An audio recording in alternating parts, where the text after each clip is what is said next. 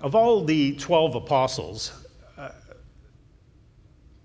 we know that Jesus had an inner circle, 3 particular of the apostles that were especially close to him, Peter, James, and John. They were given special opportunities with Jesus that the others didn't have.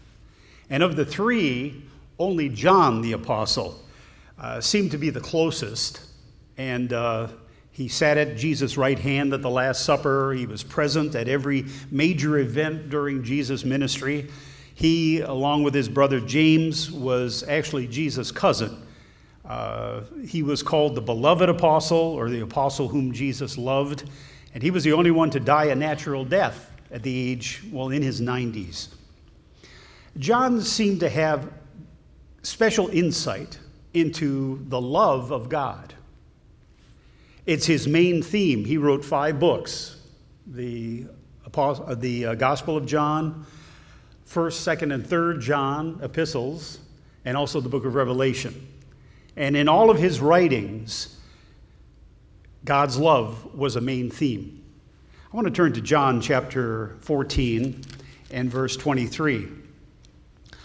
I really appreciate the Gospel of John because he took the time to write down long speeches that Jesus had, and in this case, actually a prayer that he gave to the Father just prior to his crucifixion.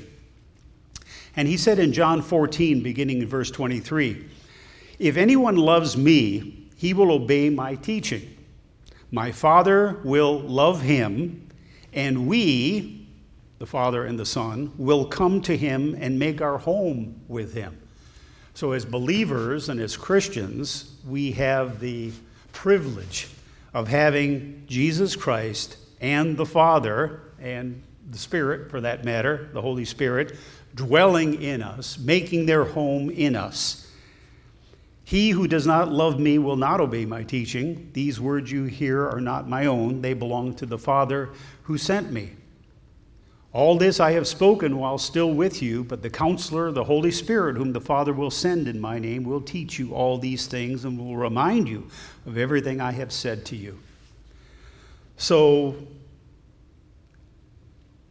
for all time, because God never had a beginning, one God has existed in 3 persons, Father, Son, and Holy Spirit.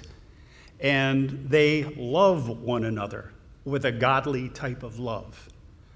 And their relationship has been held together with the love that they have for each other.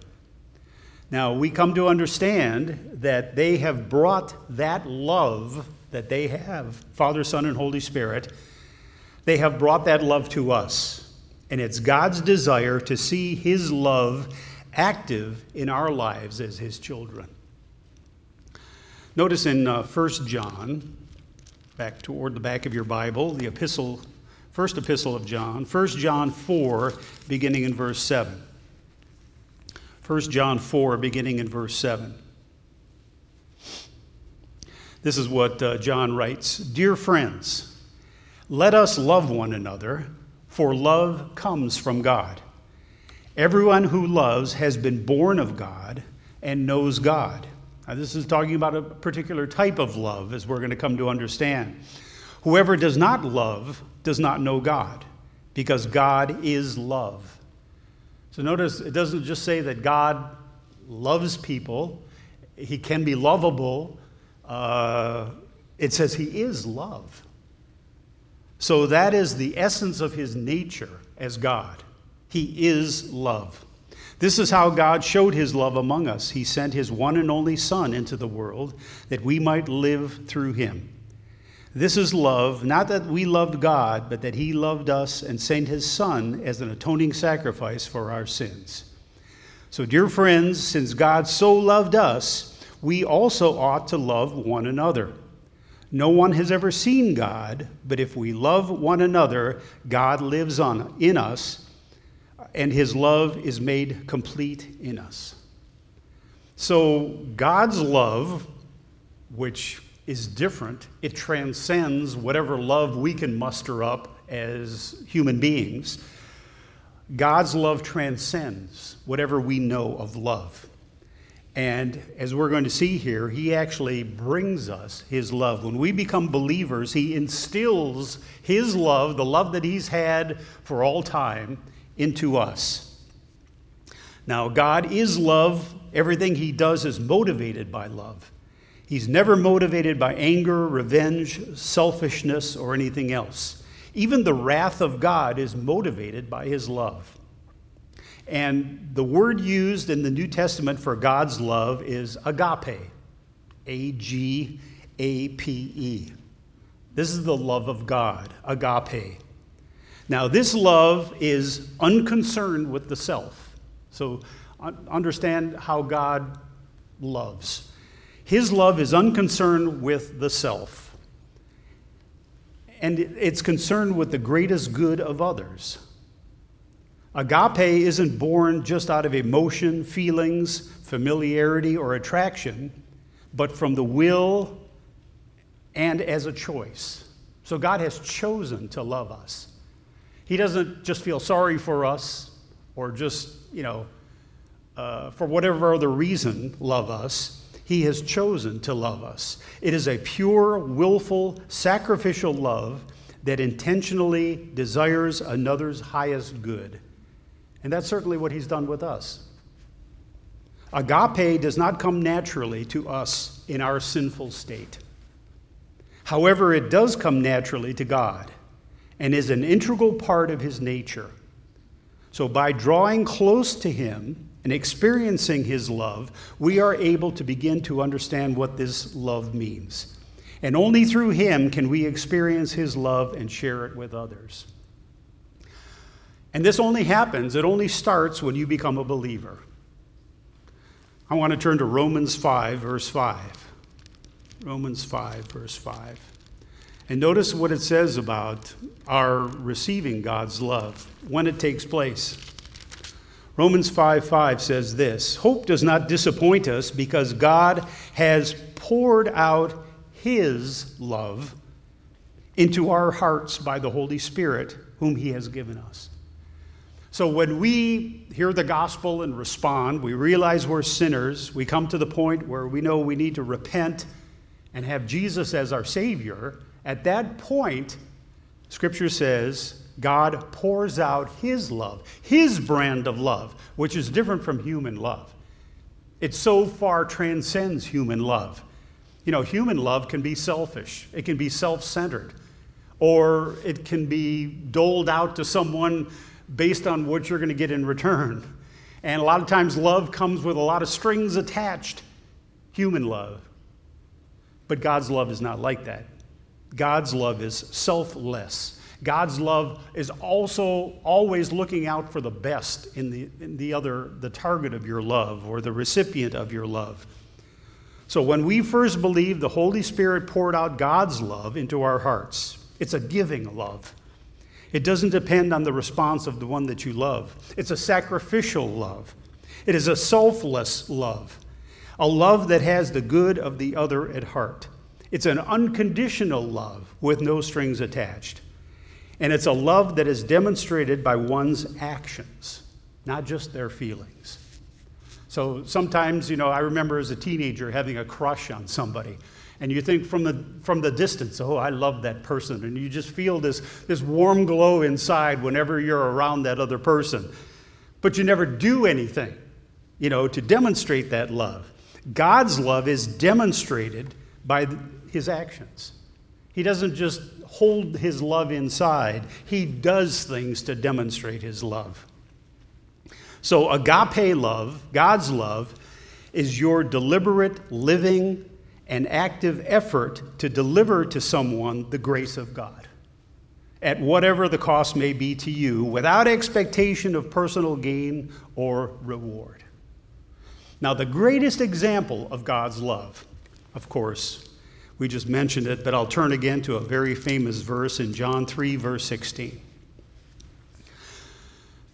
I think the highest expression, as far as we're concerned, of God's love was the gift of his Son, Jesus Christ. And John 3, verse 16 says, "For God so loved the world." In other words, he didn't just have a warm feeling for us, but it's the kind of love that is demonstrated by his actions. For God so loved the world that he gave his one and only Son, that whoever believes in him shall not perish, but have eternal life. So that right there is the greatest example of God's love. Giving up his only Son, which was not an easy thing to do. But he loved us so much, and he wanted to demonstrate that love. He sent his Son down to this earth to live a perfect life and then to die on the cross, even though he didn't deserve it. You see, we had no way to pay him back for that either. So there were no strings attached to God's love. He laid it all out for us through his Son, Jesus Christ. So that's a great example of God's love. Now keep in mind, this same love that caused him to do that, he has now instilled in us. So we have a responsibility now.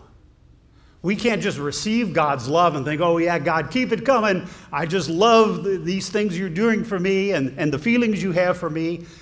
No. We have a responsibility, having received God's love. It must now flow out from us. Amen. And touch other people. Amen. Okay? Let's turn to Galatians 5, verse 22. Galatians 5, verse 22, it describes God's love here as one of the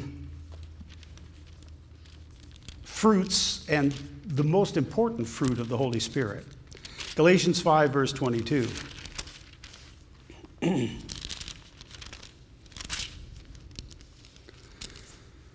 He says, but the fruit of the Spirit is, and don't forget, the Bible lists things in order of precedence. So if it's first on the list, it's the most important thing of all the group here. The fruit of the Spirit is love. Yes, also joy, peace, patience, kindness, goodness, and faithfulness, gentleness, and self-control.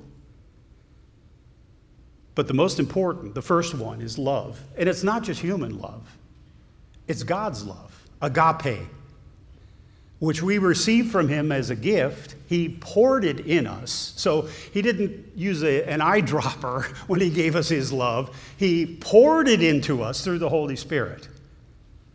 So whether you realize it or not, this love, the very love that God demonstrated as Father, Son, and Holy Spirit for all time, the relationship that they have, the love that they have for one another, that has been now given to us as a gift when we first accepted Jesus Christ as our Savior. Amen. I want to turn now to 1 Corinthians 13. 1 Corinthians 13. It gives us a better idea of how this love happens in our life, how it's demonstrated in our life. 1 Corinthians 13, beginning in verse 4. Wonderful passage here. It says, this agape, this love that we've received from God that has been poured into us, is patient. Love is kind. It does not envy. It does not boast. It is not proud. It is not rude. It is not self-seeking. It is not easily angered. It keeps no record of wrongs. Love does not delight in evil, but rejoices with the truth.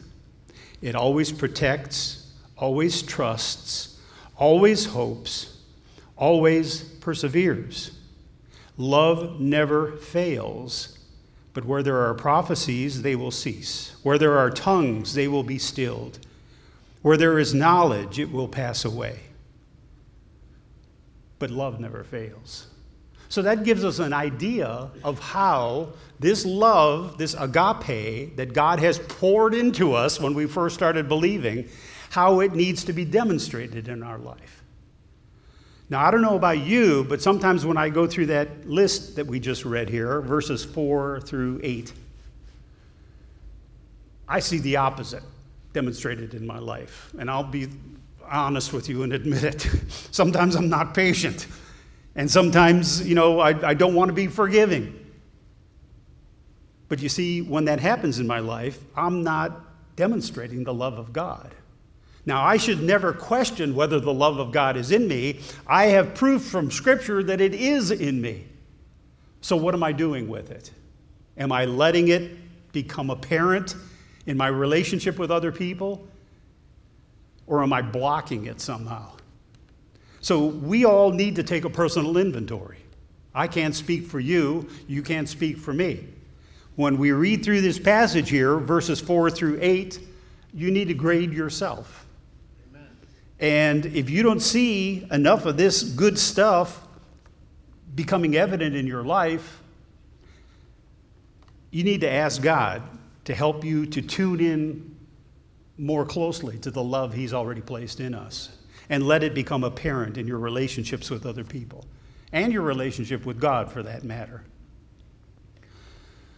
You know, often I think when I read through this passage, I think of marriage, and what greater way to demonstrate this love of God than in our marriage and in our family, in our relationship with our mate and in our relationship with our children. But of course, it also goes out to everybody we come in contact with, the people we work with, the people we go to school with, the people in our neighborhood.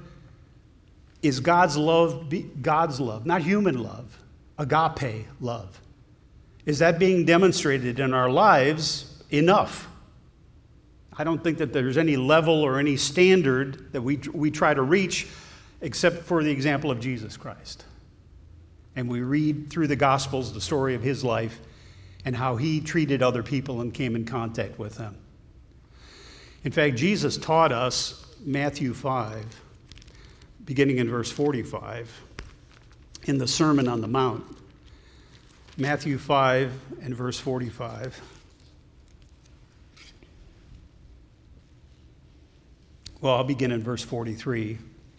Matthew 5, verse 43. You have heard it said, love your neighbor and hate your enemy. But I tell you, love your enemies. Now, that's not possible with human love, is it? That's a miracle that comes by having the love of God in you, which has been given to you as a gift. And we need to express it, and we need to let it be evident in our relationships with other people. Love your enemies and pray for those who persecute you, that you may be sons and daughters of your Father in heaven. He causes the sun to rise on the evil and the good, and sends rain on the righteous and the unrighteous.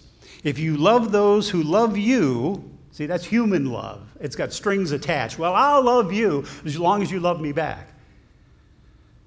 No, Jesus Christ loved people who didn't love Him, who didn't accept Him, who didn't respect Him. He still loved them. What's the scripture say? Christ died for us while we were yet sinners. That's how great His love is and how surpassing the love of God is. So again, He says in verse 46, if you love those who love you, what reward will you get? Are not even the tax collectors doing that? And if you greet only your brothers, what are you doing more than others? Do not even pagans do that? Be perfect, therefore, as your heavenly Father is perfect. And how do you become perfect? By loving the way God loves. And again, it goes totally diametrically opposed to human love. Human love is selfish, self-centered. It's got lots of strings attached. And you know, when I think of weddings and marriages, what greater way to really demonstrate the love of God? You know, it said that agape love is a decision. It's a decision of the will. It's not just based on emotion, but you come to the point where you decide that, you know what, I'm going to marry this person and till death do us part. You're making a decision. And I remember, you know, I've done countless weddings, and I had a wedding of my own, my wife and I. And when you come to the point that you read those vows, you know, for richer or poorer, for you know, better or for worse, for, you know, whatever the case may be, in sickness and in health, you vow that you are going to love this person no matter what is going to happen in your relationship. No strings attached. You know, I'm going to love that person whether they're mad at me or whether they're going to love me back, whatever the case may be. I'm making a decision of the will to love this person because that represents godly love. And as a Christian, that's the love that God has poured into me. So what excuse do I have not to love that person the way God loves them? You know, that's why the Bible tells us when it comes to marriage, don't become unequally yoked with an unbeliever. You know, when I was searching for the woman that I would eventually marry, and I got married a little bit later in life, you know, I was in my late 20s. That seems crazy now, you know, nowadays, because people get married at whatever age. But, you know, back years and years ago when I was young, all my friends were married, and I was the last one single, about 28 years old. And I used to pray to God and say, God, you know the person out there that I should marry. I just pray for a Christian woman, a one who believes like I believe, you know, one who loves you the way I love you. And it took a while, but finally I met the woman that I was to marry, and her name is Mary. We've been happily married now for over 40 years. And God provided, thank you, God provided just the woman that I needed.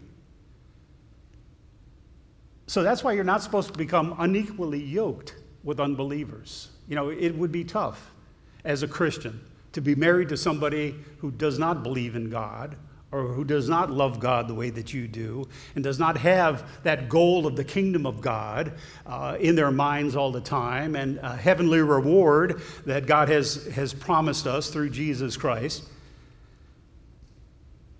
Because marriage, I think, was set up by God to be a special, I don't know the words to describe it, a special place where now the love of God that has been poured into you as husband and wife can be shared with one another and with God at the same time.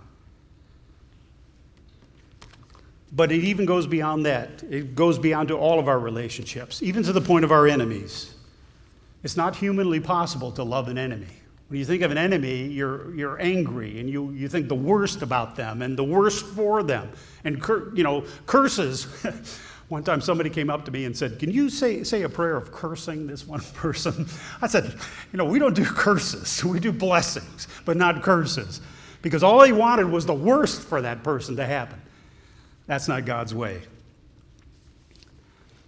In fact, I want to turn to John 13, verse 34.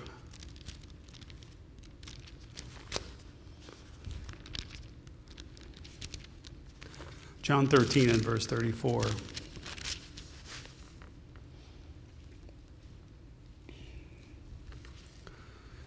And in the video, they referred to this passage here. Jesus said, "A new command I give you, love one another as I have loved you. So you must love one another. And by this, all men and women will know that you're my disciples, if you love one another." So notice, our identity is not based on days that we keep. It's not based on foods that we eat or don't eat. We used to think that that was the case years and years ago. That's what set us apart. That's what really pleased God. No. This new command, love others the way that I love you, with that godly love. Because God loves us with agape love, and we should love others in the same way. And it's this love that we have for others, the love of God, that's what will identify us as God's people. By this, all men will know that you are my disciples, if you love one another. So first and foremost in the church, but then it goes outside the church as well, to all relationships, even your enemies. Ephesians 5, beginning in verse 1.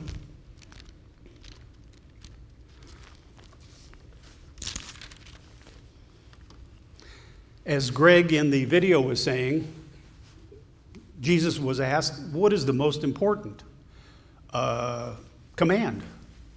And Jesus said, well, love God with all your heart and soul, and love your neighbor as yourself. And that's not human love, that's the love of God. That's agape love.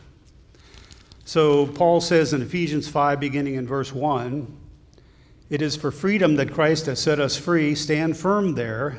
Do not let yourselves be burdened again by a yoke of slavery. Oh, I'm in the wrong book. Ephesians 5, verse 1, I'm sorry. Be imitators of God. That's our calling. We come to know God, we come to love God, Father, Son, and Holy Spirit, and we have been called to be imitators of God. First and foremost, when it comes to the subject of love. God has asked us to do things that human love cannot accomplish. But what he has done is he has given us his love. That's what distinguishes us from other people in this world. We're followers of Jesus Christ. We're believers. We have received Jesus as our Savior. And what happens then is the love of God is poured into us. So we got a plenteous supply of God's love. We have no excuse. So, God, you didn't give me enough love. I would have loved to really reached out to that person or demonstrated your grace to that person, but I just don't think you gave me enough love. God has poured his love into us through the Holy Spirit. So therefore, verse 1, be imitators of God, therefore, as dearly loved children, and live a life of love, just as Christ loved us and gave himself up for us as a fragrant offering and sacrifice to God. So consider your relationships with other people. Do you act out of selfishness, self-centeredness, wishing the worst for somebody else instead of the best for somebody else? Do we let our emotions, our human anger get in the way, resentfulness, revenge, and things like that? God has given us the means to show his love toward all the people we come in contact with.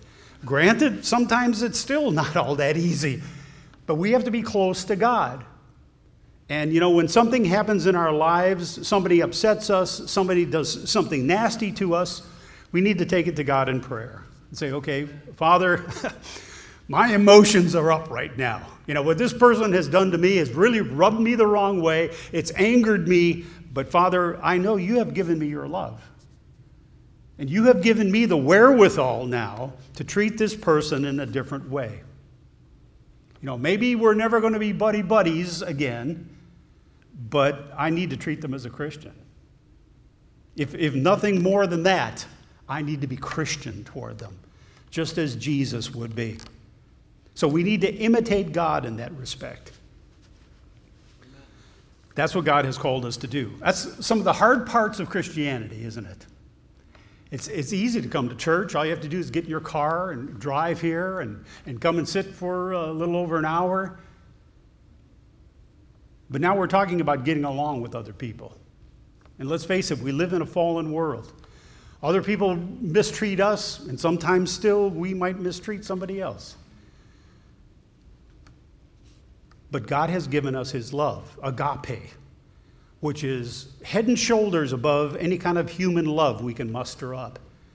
And we need to use this love. We need to demonstrate this love. You know, love, as I said, is something that you just can't hold inside. It has to be demonstrated. You can't say, well, this person, I don't really appreciate them, but you know what? I know I've got God's love for them, and I'm going to hold that inside of me and feel all good for them. No, you got to demonstrate it. It's got to be demonstrated. Where would we stand if God just held love for us inside of him and he didn't demonstrate it? He demonstrated it by sending his son, Jesus Christ, and in every other way he demonstrates it to us on a daily basis in our lives, whether we realize it or not. Here's a prayer that God will always answer. You know, we wonder sometimes, if I pray for this or if I pray for that, do you think God will answer it? Is it his will, you know, to answer my prayer the way I want it answered? Here's a prayer that I guarantee you will always be answered. Lord, teach me to love that person the way you love them. Lord, teach me to love that person the way you love them. Even though that person may be unlovable and hard to bear with. Haven't we all been that way in our lives as sinners? But yet God was willing to bear with us. Like I said, Christ died for us while we were still sinners.